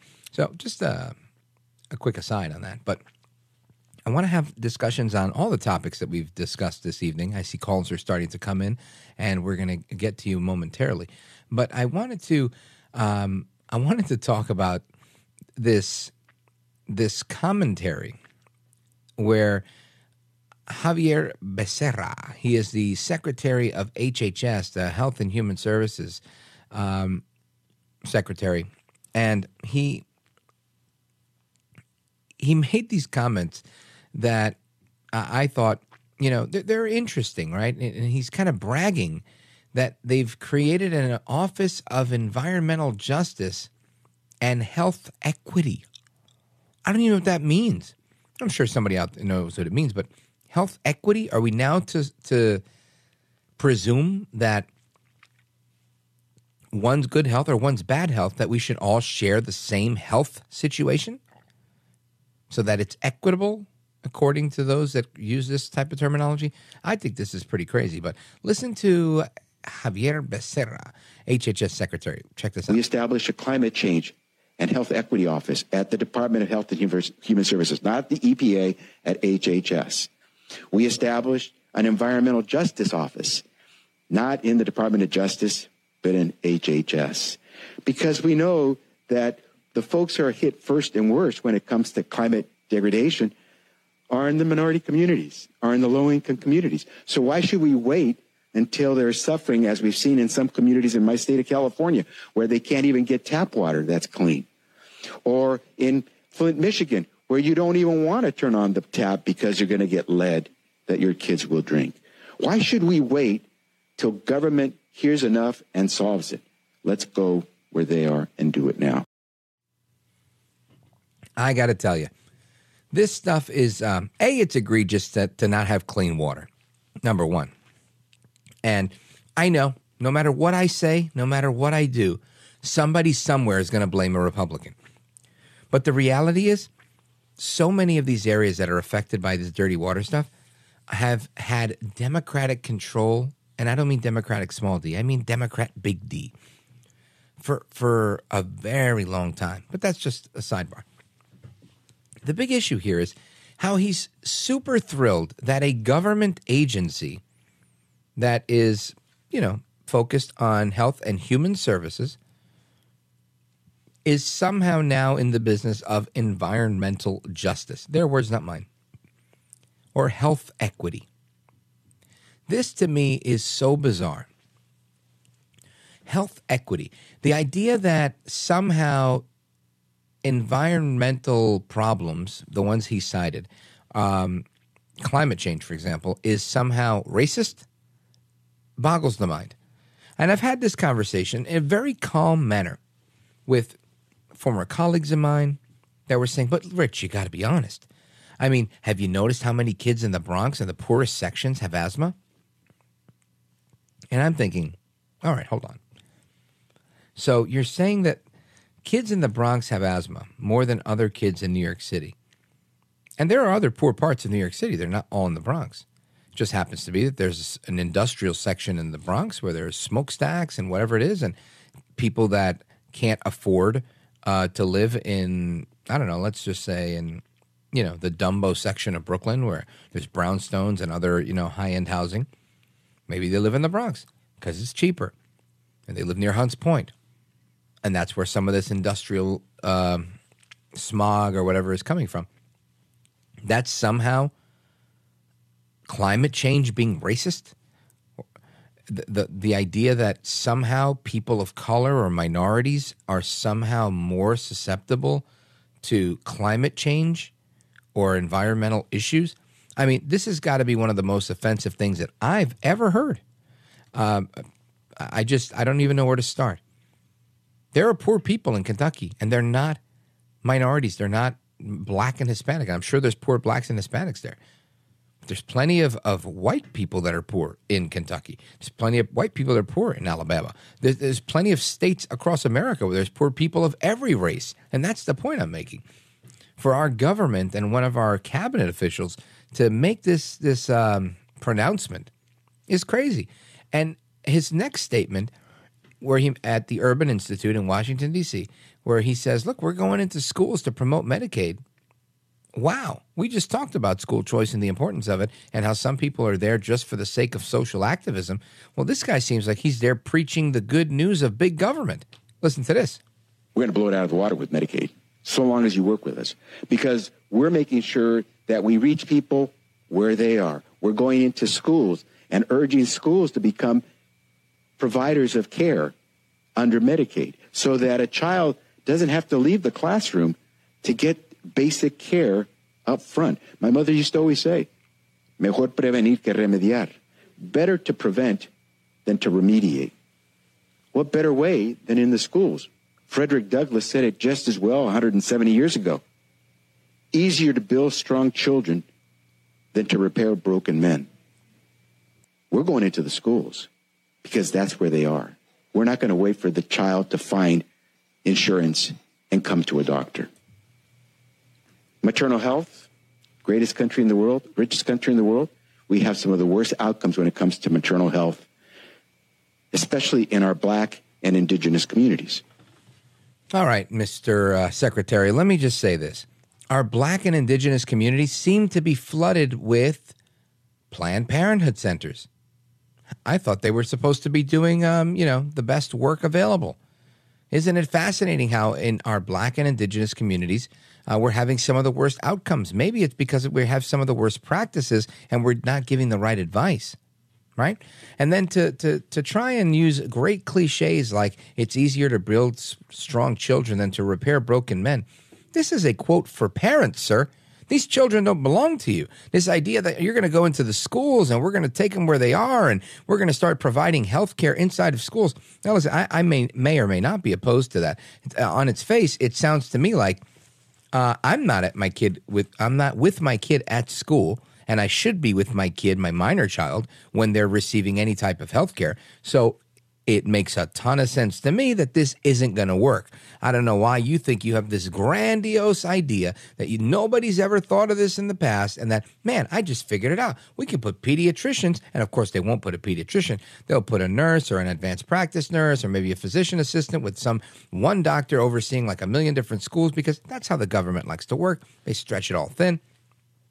And saying, yeah, we're gonna fix everything, every societal ill, every problem that we have. So just imagine, right? Your kid goes to school, he comes home. Oh, I got diagnosed with this. I've got that. I've got this. They gave me this. They gave me that. This sounds like a world of hurt. And again, another perfect example of how the government thinks they know more than you and that they can do better with your children. If you think for a second that there are not people of influence in positions of power that want your children and are going to do, and again, what they want to do with your children, I don't know. It seems to me like they just want a permanent class of people that will do whatever they're told. Sheep, if you will. Not on my watch. Not my kids. Not happening here. More to come straight ahead. Your calls and more. 833-4-VALDES. 833-4-VALDES. Should the government be in charge of your children? Are you willing to co-parent with your government? We'll be right back. This is America at Night with Rich Valdez.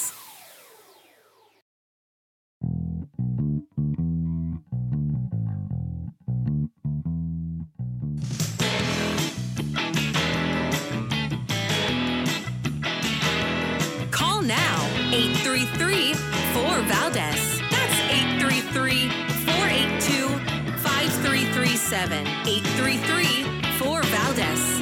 That's Valdez with an S. All right, America, welcome back. And as Javier Becerra is trying to get into schools to take over what's going on, this government takeover of everything, there's experts out there that are saying that dad jokes could be helping kids grow into healthy adults. We're going to get to that story momentarily. Plus, we also have an update on former President Trump. Donald Trump has still not been indicted. We'll continue our coverage of the big moment. If and when it happens, we'll bring it to you. Now, I want to go to the phones, 833-4-VALDEZ, and let's check in with Al in Kalispell, Montana on KOFI. Al, go right ahead, sir. Hey, Rich. Thanks for having me on your show. I appreciate it. Yes, sir. The communists do not care if they mutilate millions of children.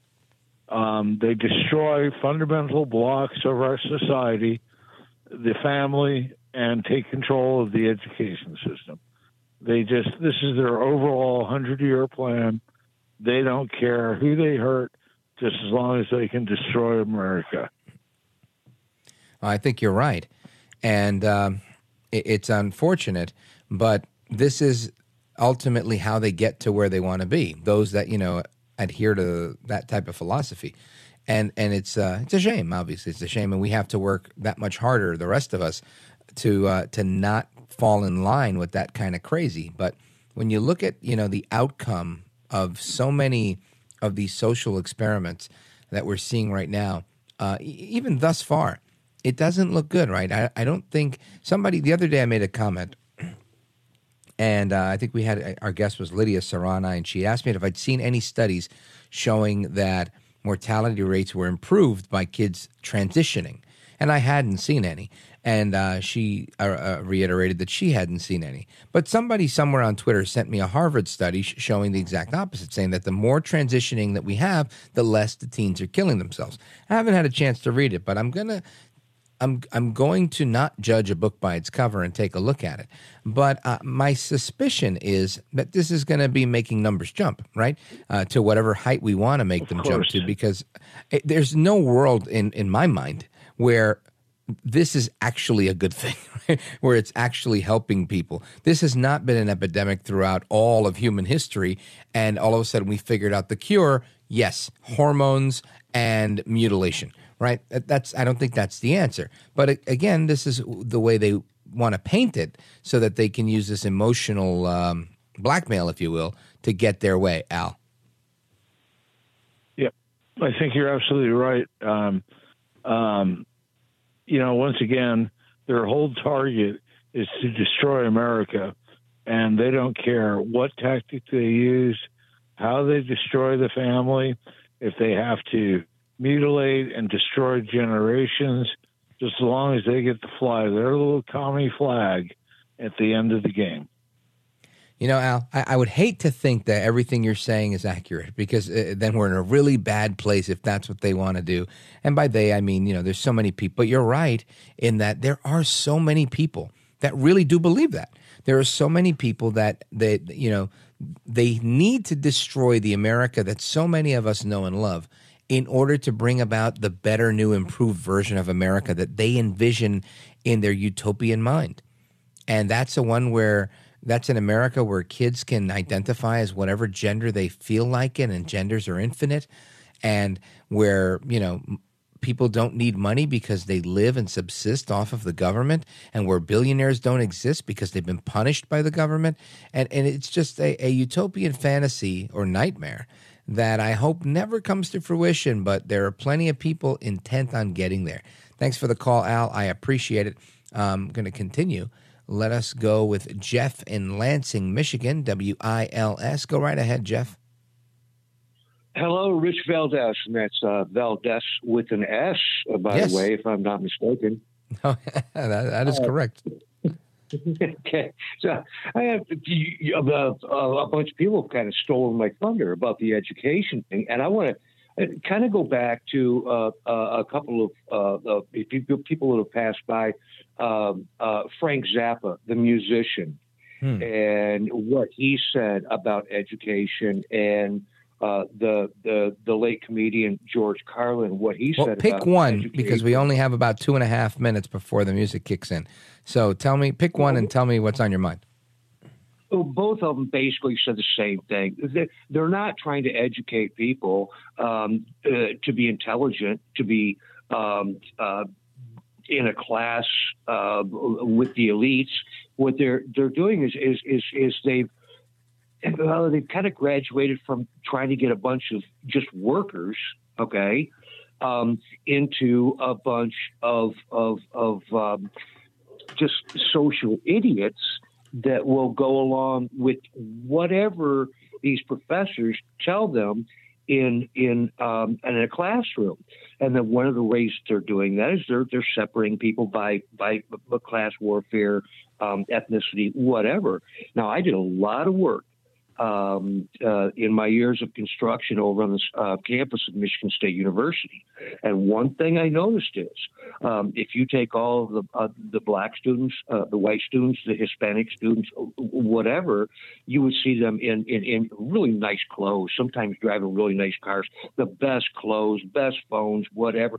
Mm-hmm. And then you see the Asian kids on campus, and you know what they had? No. What'd they have? Books. They had books. That's a true story. So you're saying there were cultural differences where people were interested in one thing more than the other? I'm saying that the conquer and divide is so obvious. If you just go across any college campus, the conquer and divide, and just see what's going on inside in around the campuses, it's insane, man. All right. Well, I'll take a look. I don't know that I've ever observed that. And I worked in higher ed for about 8 years. I never noticed that at that level ever. But I agree there is a divide and conquer movement afoot. Whether it's the way you described it or not, I can't attest to that. I've never seen that. But there's definitely malfeasance at play, and if parents aren't vigilant, if all Americans aren't vigilant, we're going to walk right into those traps. We're going to continue with your calls and more straight ahead. I want to make sure I give you the phone number. It's 833, the number 4 Valdez, 833-4 Valdez, as well as online on any of the social media. Make sure you give me a follow, please, and check me out at Rich Valdez with an S. And if you've missed any portion of the interviews that we've had tonight, you can go to richvaldezamericatnight.com, richvaldezamericatnight.com. Make sure you check that out. You can listen live, hear old programs, and subscribe to the podcast as well. More to come straight ahead, your calls and more right after this.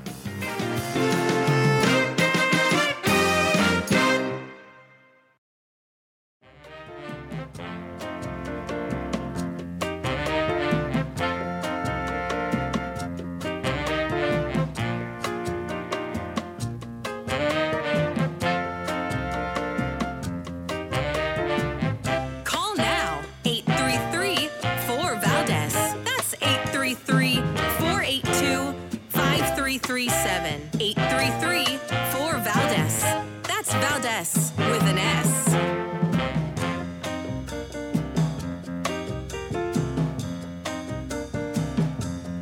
President Biden has been nothing but consistent about his foundational belief in human rights, and LGBTQ plus rights are human rights. And we, again, back to the earlier question, are never going to shy away and be bashful about speaking up for those rights and for individuals to live as they deem fit, as they want to live. And that's something that's a core part of our foreign policy, and it will remain so. That's Admiral Kirby saying how this LGBTQ rights are now fundamental to everything that they stand for. It's a core part of their foreign policy in the Biden administration, and that's something that they're going to continue to implement, and it will remain so, according to him. That's a quote from that clip of audio. And this, to me, is just absolutely crazy, and we're going to get to your calls. I know there's some people holding on. I'm going to get to you momentarily. I just have to cover this because it's crazy to me that, A, there's such an emphasis on this particular topic from the Biden administration. Meanwhile, there are people that are doing this transition thing, that are, becoming, transgendered, and totally growing up and saying, you know what, this actually doesn't help me. This actually hurts me. And this is bad. This is very, very bad, in my opinion, because I'm looking at a story here. Detransitioned teen sues Kaiser Permanente, the pharmaceutical company, for performing double mastectomy on her at 13 years old, saying that this is now intentional fraud. This detransitioned teenager, Layla Jane, is suing Permanente Medical Group and Kaiser Foundation Hospitals, the medical providers who performed a double mastectomy on her when she was just 13 years old, after beginning to identify as transgender 2 years ago. She's now, or 2 years before that, she's now 18 years old and is accusing the hospital system of what she's saying is intentional fraud and concealment involving her gender transition, alleging that the doctors pushed her into the procedure and characterized her gender transition as the only way to treat her pre-existing mental health problems. She says, "I don't think I should have been allowed to change my sex before I was legally able to have sex." Jane told Fox News' Laura Ingraham last Thursday, "I don't think I'm better off for the experience, and I think transitioning just completely added fuel to the fire that was my pre-existing conditions," meaning she probably had anxiety and a lot of uncertainty, and probably has more anxiety and more uncertainty now that she has no breasts. This is a serious thing. I think a lot of people take that stuff for granted, but there's a lot of people that believe a core part of womanhood is being able to bear a child, and that in that bearing of a child is being able to feed a child naturally through mother's milk, right, to nurse a child. And all of that kind of goes away. And it's a shame that this is allowed to happen. Jane went on to say that she previously struggled with mental health, including suicidal ideation, before deciding to transition into going into adolescence. Her attorney, Harmeet Dillon, alleges that Jane's caregivers failed to administer the necessary mental health treatments before performing the double mastectomy and never informed her that 80 to 90% of teens eager to transition regret it after the fact. That's an interesting number. Informed consent was missing here, said Dillon during the segment. It's impossible for a child to give informed consent, and it's impossible for parents who are not fully informed and with a child that was not properly treated who cannot also give that same consent. Jane's lawsuit, according to the reports from The Blaze and others, alleged that doctors warned her of an increased risk of suicide if she failed to transition to male, adding that they gave her parents a binary option of living with a live son or suffering the consequence of having a dead daughter. This is not Chloe Cole. This is not the other. This is the same line of crap that they run on every parent to emotionally blackmail them so they can get their way. This is what we're seeing. Unbelievable. 833-4-VALDEZ, 833-4-VALDEZ. Let's go to WEOL in Cleveland. Steve, welcome. You're on with Rich Valdez. Go for it. Hey, Rich, the easy listening of any night of the week. It's my man. Thank you, brother. What's up? Well, I wish you were here local with, I don't know. You don't have any daytime show at all, do you? Just asking. No, this is it, 3 hours at night. But you can listen to me during the day if you do go to the website. Well, I guess we won't call him the screener. He kind of like to mention the random guys with microphones. We'll kind of call it that way. But there's one guy that he kind of called it presidential detail. And so let's see, 45. So he would have been 44th president. And basically, we're putting Trump, we're not, but the liberals having new law book that they're writing to take a couple a couple misdemeanors that are past statute of limitations. Can they make it a felony? I can't believe it, but people don't. I know a guy that's got a business. His customers, he says, are just asleep. And the people out there that, if Trump did get arrested today, we got a different country tomorrow. And if we listen to the people, on the radio, and there's a local random guy that he likes to get in, who has a microphone, and he likes to get into the mind of his friends. And meaning, I found out as I was kind of talking to that random guy that he does not believe. I mean, he voted for Trump, but he doesn't believe that there's any proof that the election was stolen. So I kind of text him back and let him know, hey, thanks for letting me in your mind. But there are a lot of people asleep. But My Pillow guy and Rudy Giuliani, they've got all the they got all the faces, they got all the names, they got all the numbers, you know what? Not only them. I mean, they're out there. They are definitely out there, and they're doing their thing. But there's plenty of others. There's a bunch of excellent lawyers working on a case that's making progress in Pennsylvania on the legality of changing the state's balloting system to be all mail-in without any act of the legislature, when that is, the time, place, and manner of elections being solely decided by the legislature. That's constitutional, right? I mean, that's literally how the law is written. So it's fascinating to me for anyone to say whether, whatever your argument can be. I think it's clear as day when you look at these cases, and they've happened in other states, but we'll use Pennsylvania as an example.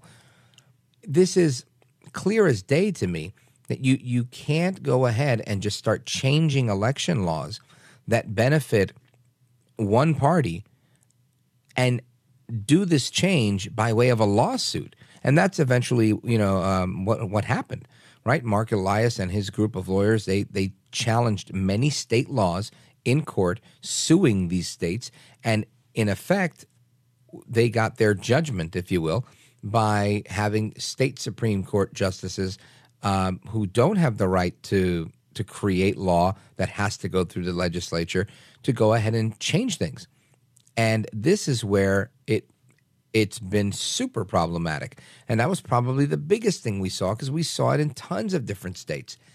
This is a problem that needs to be addressed, and they've got an excellent case on that. And as they make more progress on it, I will definitely bring that up more on the air, because I think this is clear. I don't care what people believe. Some people say yes, some people say no, whatever it is, no problem. You can't deny this. You can't deny the fact that the Constitution says that the time, place, and manner of elections are determined by each individual state's legislature. And if it wasn't the legislature that made those changes and said, yeah, we're going to go all mail-in, we're going to do that, we're going to do this, these changes to these laws that were set by the legislature, in effect the lawmakers, can't be changed by the judiciary. The judiciary is there to interpret those rules and or laws. So, I'm with you in terms of people who are just not up to speed. A lot of people need to figure out, or at least invest the time to put in the research, because there's a lot of information out there, and the less people know, the less people know. Thank you, Steve in Cleveland. I appreciate it. I want to continue in this vein with respect to this story, because this girl who grew up in Lila Jane, who decided at 17 years old, after having a double mastectomy at age 13, that this wasn't for her. So she decided to detransition and go back to being a girl. And there's a bunch of people that do that, because obviously when you're doing this prematurely, what are you going to do? You're going to shame somebody into becoming the opposite sex? Now, Jane's lawsuit noted a series of health struggles that were brought on by this permanent irreversible mutilation, including the inability to breastfeed, increased likelihood of an inability to conceive, and other endocrine problems. Now, her lawyer, Harmeet Dillon, who also represents detransitioner Chloe Cole, alleged that the lines used by doctors at Kaiser Permanente must be scripted, since the same live son or dead daughter binary was allegedly used in both instances. Yeah, and I remember that from hearing the Chloe Cole story. Another excellent story. So this seems to be how it goes. And another quote from that interview is, I was given no information about the rates of desistance or anything like that. Really, the surgery and the treatments were kind of pushed as the only way forward. Dillon said Jane's breasts cannot be reconstructed, slamming the push for gender-affirming care as experimentation on America's children. I agree with that. And that's something in Florida. They've labeled this as experimental care, and you can't provide this experimental care to anybody under 18. And I think that's a smart idea. In a statement provided to Fox News, Kaiser Permanente wrote, our physicians and multidisciplinary care teams practice compassionate, evidence-based medicine founded on sound research and the best medical practices to provide comprehensive services based on individual needs for each individual patient. So, of course, they're going to try and CYA and do what they've got to do. But ultimately, this is bad news. Anyway, we're going to continue with your calls and more. I'm going to close the loop on that dad joke article, because apparently it's a real thing. Experts are saying dad jokes are good for your health. More on that straight ahead. This is America at Night with Rich Valdez.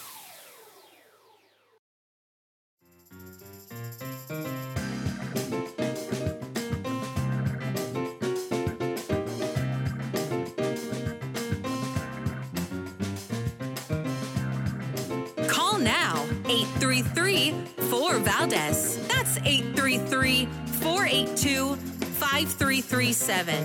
833-4VALDEZ. That's Valdez with an S.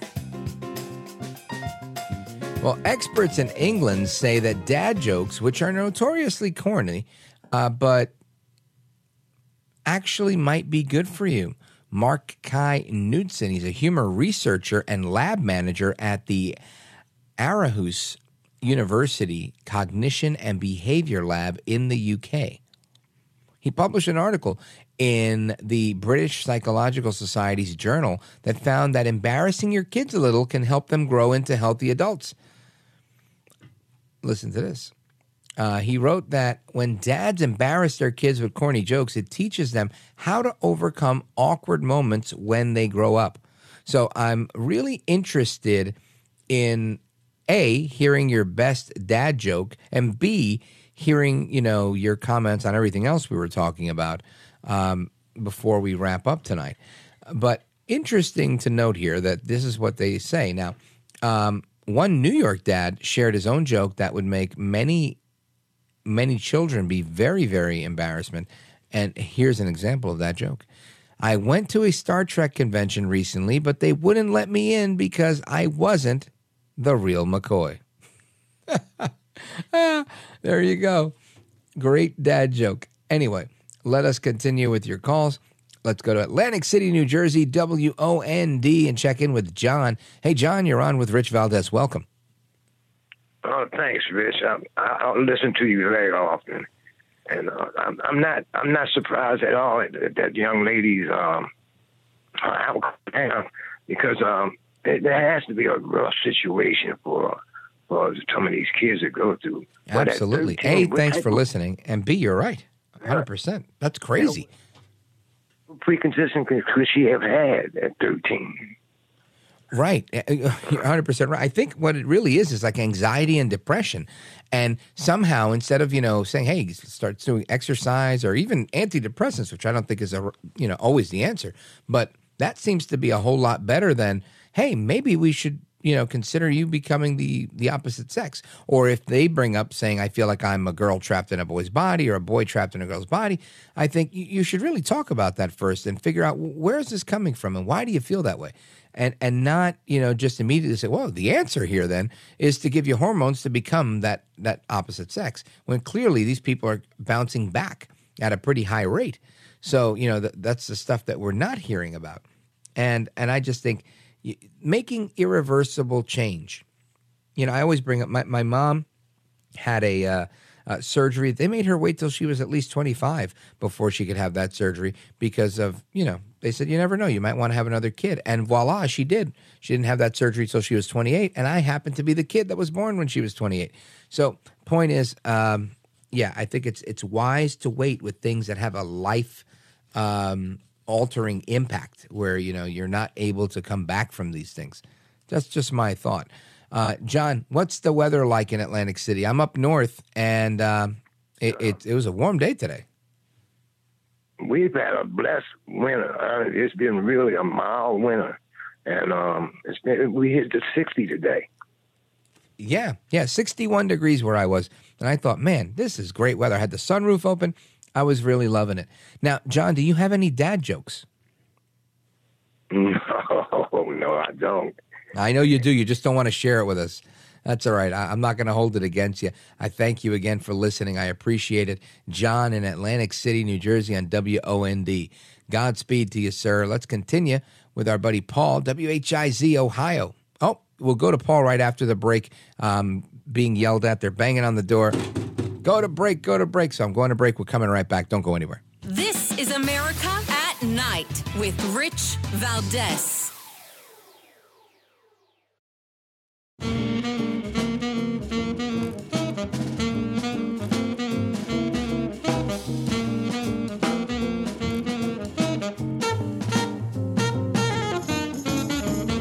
He's brown, he's bald, and he's breaking it down.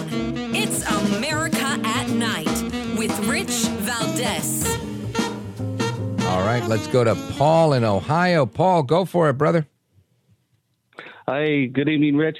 Yeah, I don't know why my dad always told me this, but he would always say, Rich, if a horse gallops with its front legs, what does it do with its back legs? I don't know, but that's great. I'm a sucker for a good dad joke. Honestly, I am.